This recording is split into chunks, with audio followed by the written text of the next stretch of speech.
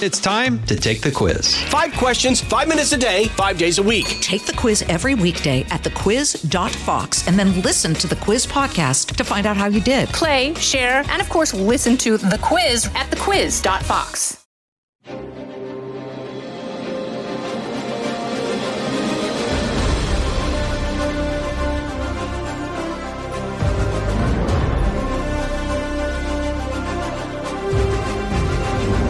Fox News Podcast presents Bret Baier's All-Star Panel. America's got to be in the lead if you want to deal with these threats. We're going to lead. The mourning is over. The Shiva is done.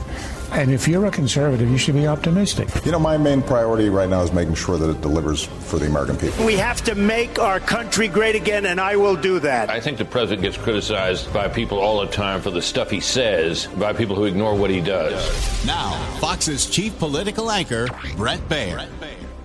President Biden celebrated his 81st birthday this week as concerns over his age and his leadership have been brought back to the forefront of voters' minds with a new NBC poll showing his approval rating at an all-time low, in that poll at 40%. I just want you to know it's difficult turning 60. Difficult. And with less than 2 months to go before the Iowa caucuses, Republican candidates continue their push on the campaign trail.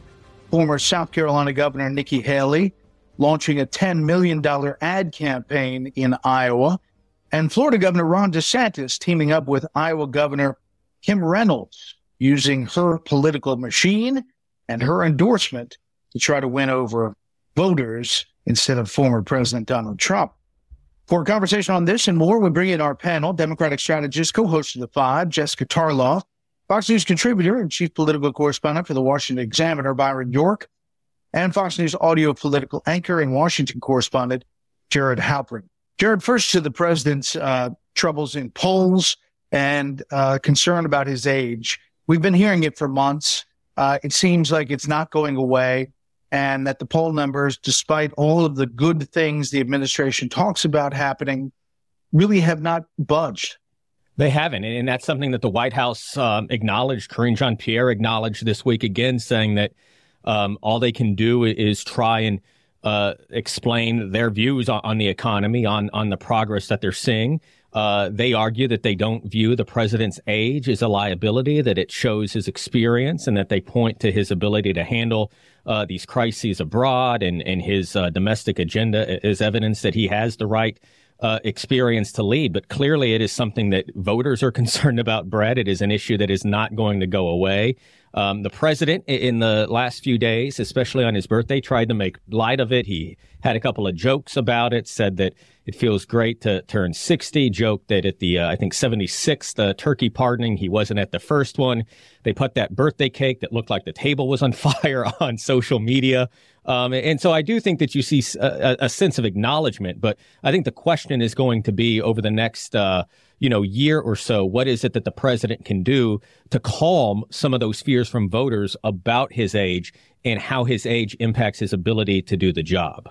Jessica, do the jokes work? Do they work? I mean, when he comes to the end of the speech and he doesn't know which way to get off the stage, does this kind of work for him?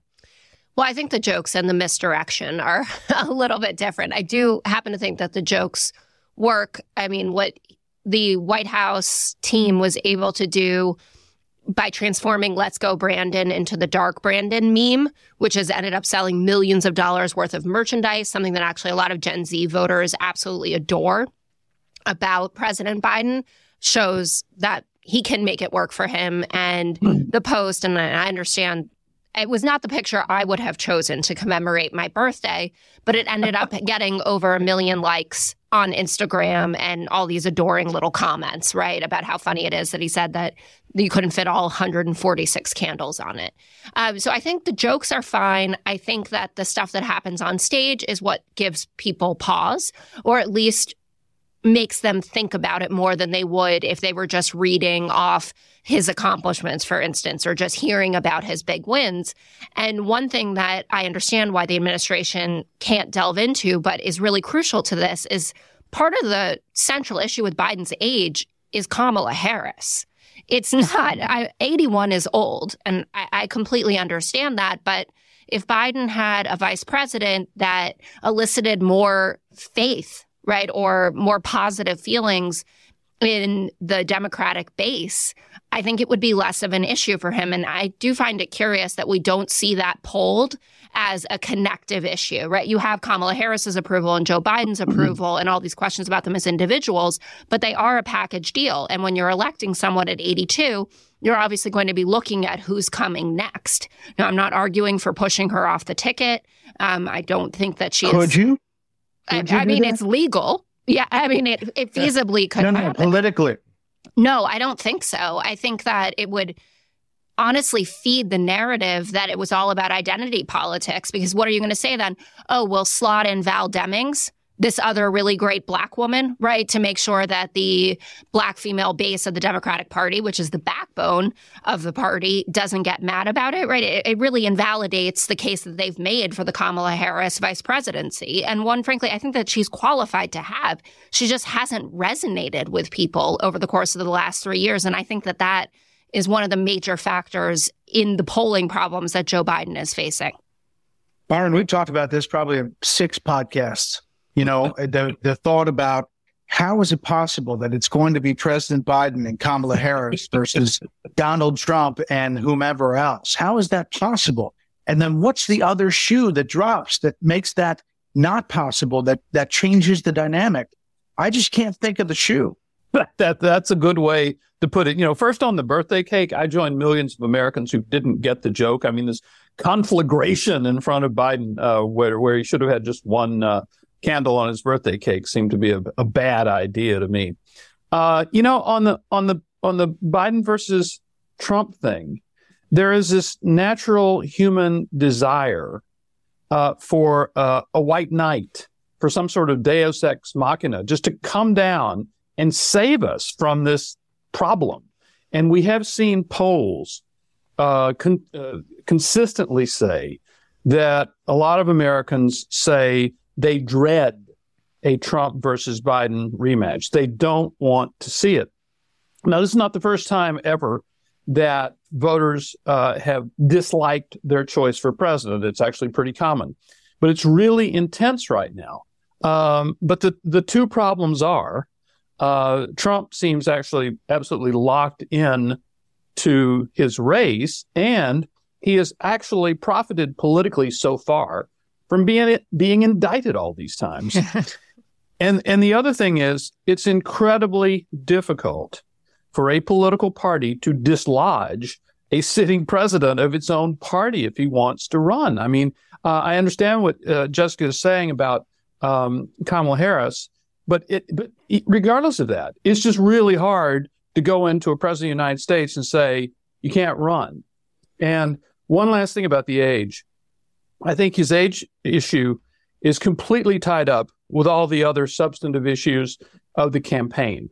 I think if the economy were going well, if the border was not a disaster, if there was peace in the world, I think a lot of people would say, you know, he's really old and he does kind of lose his way sometimes, but things are going well, and I don't want to change. But since things are going so badly, and the president doesn't seem up to the job, that's a really bad combination. Panel, we'll hold it right there. The Fox News Rundown, a contrast of perspectives you won't hear anywhere else. Your daily dose of news twice a day, featuring insight from top newsmakers, reporters, and Fox News contributors. Listen and subscribe now by going to foxnewspodcasts.com. Jared, as far as the other side of the coin and the other shoe to drop, it does not seem like these contenders on the Republican primary are breaking through or changing the dynamic. Now, we know that voting starts at the Iowa caucuses, January 15th. Could something change as far as a winner there, a winner in New Hampshire? Could it shuffle the deck as the former president is sitting in courtrooms all over the country? Maybe, but you just can't see it yet. You know, I've got Bob Vanderplatz from Iowa on the show, and he'll make his formal endorsement from his organization, which usually carries a lot of weight, especially with evangelicals in Iowa, who usually carry a lot of weight in Iowa at the caucuses. But President Mike Huckabee, President Rick Santorum, and President Ted Cruz all never happened. And the question is, whether Iowa, a win there or a win in New Hampshire or both, can even change the deck to that point.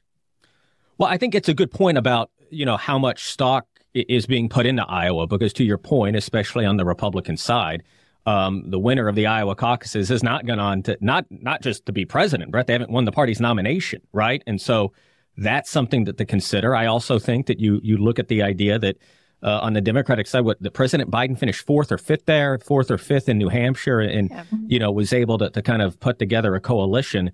That being said, I am interested to see what Bob Vander Plaat's endorsement looks like. He, to your point, has a very high win rate there for his preferred candidates. But other big kind of endorsements so far haven't moved the needle a whole lot. I've not seen an awful lot of polling out of Iowa since Governor Reynolds endorsed Governor DeSantis, but it doesn't seem like the dynamic has shifted there a whole lot. That being said, Iowa has always given us a lot of surprises, hasn't it, Brett? Barack Obama was a surprise there. We have seen other surprises. Pete Buttigieg a surprise there not long ago. So Iowa has surprised us before. Maybe it will do so again. I think the bigger question is how many tickets are there out of Iowa, right? If this is a race that still has 5-6 Republicans in it, at what point does that field start to winnow? And is that the purpose now that we're looking at Iowa and New Hampshire to serve? Yeah. Just what do you think? I agree with Jared's analysis. I think it's going to take getting through New Hampshire to see anyone drop out. Chris Christie has said that, he's not going to kind of blowhard his way through the entirety of the primary season, and that the Granite State is really where he's put most of his energy. And there was a moment where he looked like he was having a bit of a surge there that has since come down. So my expectation is that he'll drop out after that. And he had some pretty intense words, I would say, for Nikki Haley about what South Carolina means for her. And if she doesn't win that, then what is the argument for your candidacy, right? If you were a hugely popular governor there, and you can't win your home state, what's the expectation that you can actually win the presidency? Because right now she's running on this I'm the electable one notion, which frankly Democrats are picking up on. If you see that President Biden has been targeting Nikki Haley more than Donald Trump as of late, talking about how extreme she is and that she's not all that different from your typical MAGA Republican, et cetera. But I just don't see, looking at the numbers, how anyone gets this beyond Donald Trump, because his base has been immovable since he won in 2016. He has a ceiling. We all know what it is. And I don't think it's enough to win the presidency again. But he gets, to 45%. And then that's the end of it. And that's what Joe Biden has to clear, and why his team feels confident that he should be able to do that again. Yeah. How much do you think endorsements matter? Governor Reynolds in Iowa endorsing Governor DeSantis, potentially Governor Sununu in New Hampshire if he endorses Nikki Haley. How much does that mean, do you think, Jessica? Well, it seems to mean a lot less against Donald Trump than it would in normal times. But that's been the story for years now, right? These are the rules in politics, except Donald Trump. So we'll have to see. But as Jared laid out, the way that it looked on the Democratic side, and I remember sitting on air waiting for the Democratic Party to figure out how to caucus properly, when they declared Pete Buttigieg the winner by, 3 votes or whatever it was over Bernie Sanders. And everyone, saying Joe Biden's never going to make it, New Hampshire never going to make it. And let's talk Nevada. And then we get to South Carolina, and Jim Clyburn, put that crown on his head. And it was onwards to 1600 Pennsylvania Avenue. So the endorsements, I think obviously they're valuable. You should get a little jump in the state that they come from. But against the Donald Trump charisma and just the MAGA movement, I don't think it's that meaningful. But, Jessica, the interesting thing about that Biden race is that at South Carolina, remember, he finished 5th in New Hampshire. I was in a church in a basement where the reporters outnumbered the people with Vice President Biden. And he had a teleprompter in the bottom of a church. And that it was just a surreal experience. He came in 5th and then went to South Carolina and won. Right. But then all the other candidates threw in the towel. Yeah. They made a deal. They all rallied around Biden immediately, quickly. Yeah. I just don't know if Republicans are wired the same way. Well, it's honestly a highlight when on the 5 my co-hosts are reflective of things that Republicans do versus Democrats, but Democrats will get in line.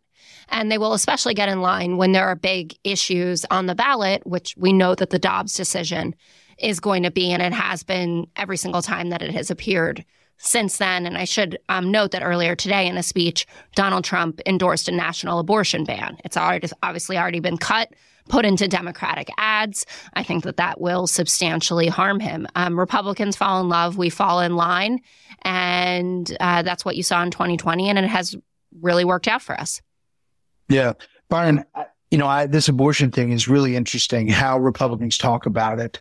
You're talking about a national abortion ban, but if it's at 15 weeks, that is where the rest of the world is. European countries on average are at 15 weeks. If you flip it on its head and say beyond 15 weeks or all the way to giving birth, it becomes a much more radical thought process about that. And, it's just amazing how Republicans have lost the rhetoric game on this issue. I'm not sure it's the policy game. They lost the rhetoric. Well, I think they've actually lost both games here. First, you're totally right on the 15-week thing. 15 weeks is what Supreme Court Chief Justice John Roberts wanted to enact in the Dobbs decision, rather than just killing Roe altogether. And that would have been the law of the land. And I think that would have been widely accepted. But no, the Biden administration did not want that. And Republicans, conservatives wanted to do away with Roe.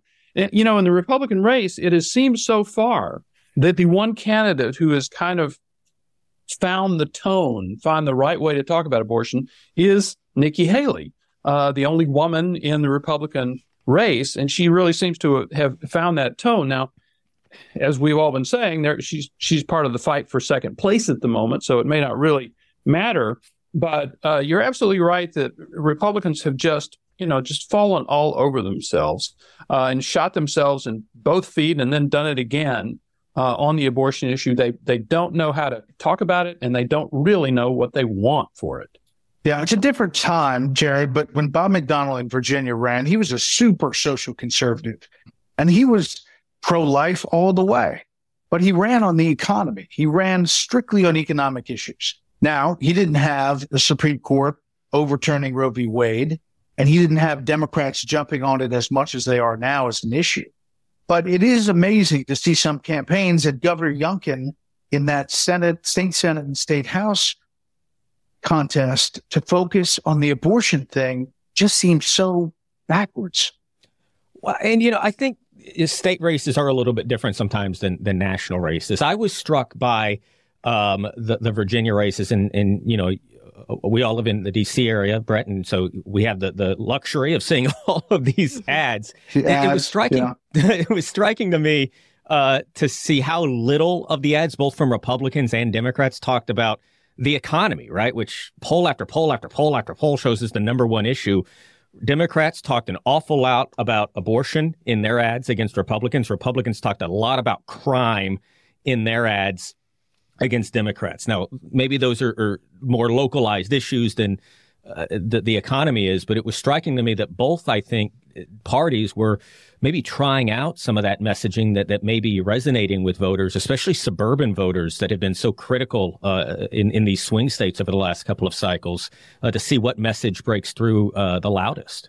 Meantime, one last thing about Congress. We're still in this kind of battle over what it's going to look like going forward. This continuing resolution has passed. Speaker Johnson with almost exactly the same vote, Jessica, as former Speaker McCarthy on a continuing resolution, which cost the former Speaker his job. There's a real, question about how you're going to get herd the cats again, falling in line for the Republicans going forward. Yeah, well, when you have a slim majority and you're not Nancy Pelosi, it's difficult to do that. I'm glad that Democrats came over to help out with this. I think that Mike Johnson needs to be aware of what actually did Speaker McCarthy in with Democrats, and it wasn't a policy issue. It was the fact that he went on Face the Nation and trashed Democrats the day after they had bailed him out. And we want to keep the government open, right? That's what Democrats want. And obviously we want our policy preferences.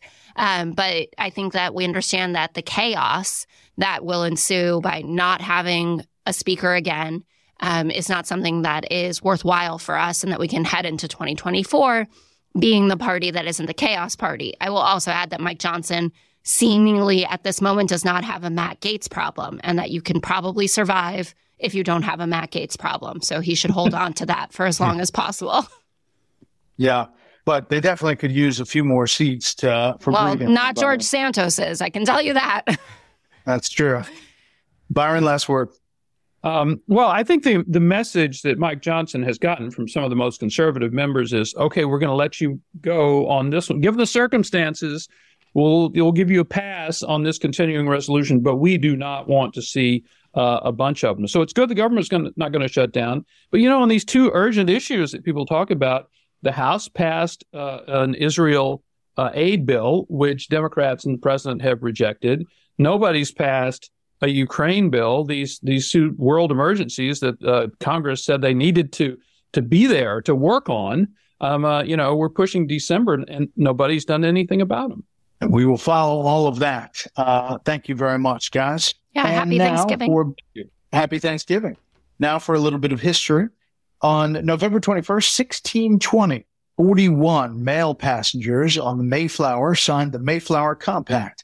The compact was an agreement that the settlers would abide by the laws of the new government that they would form once they disembarked on what is now known as Plymouth Rock. The Mayflower Pact was the first written framework of government put in place in what would become the United States. Today, there are an estimated 35 million descendants of passengers of the Mayflower. That'll do it for this week.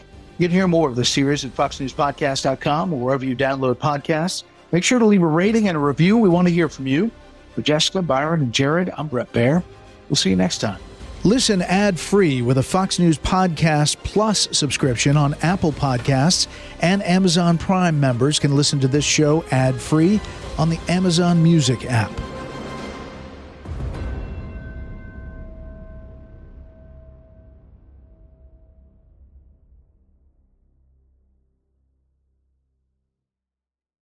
From the Fox News Podcasts Network. Subscribe and listen to the Trey Gowdy Podcast. Former federal prosecutor and four-term U.S. Congressman from South Carolina brings you a one-of-a-kind podcast. Subscribe and listen now by going to foxnewspodcasts.com.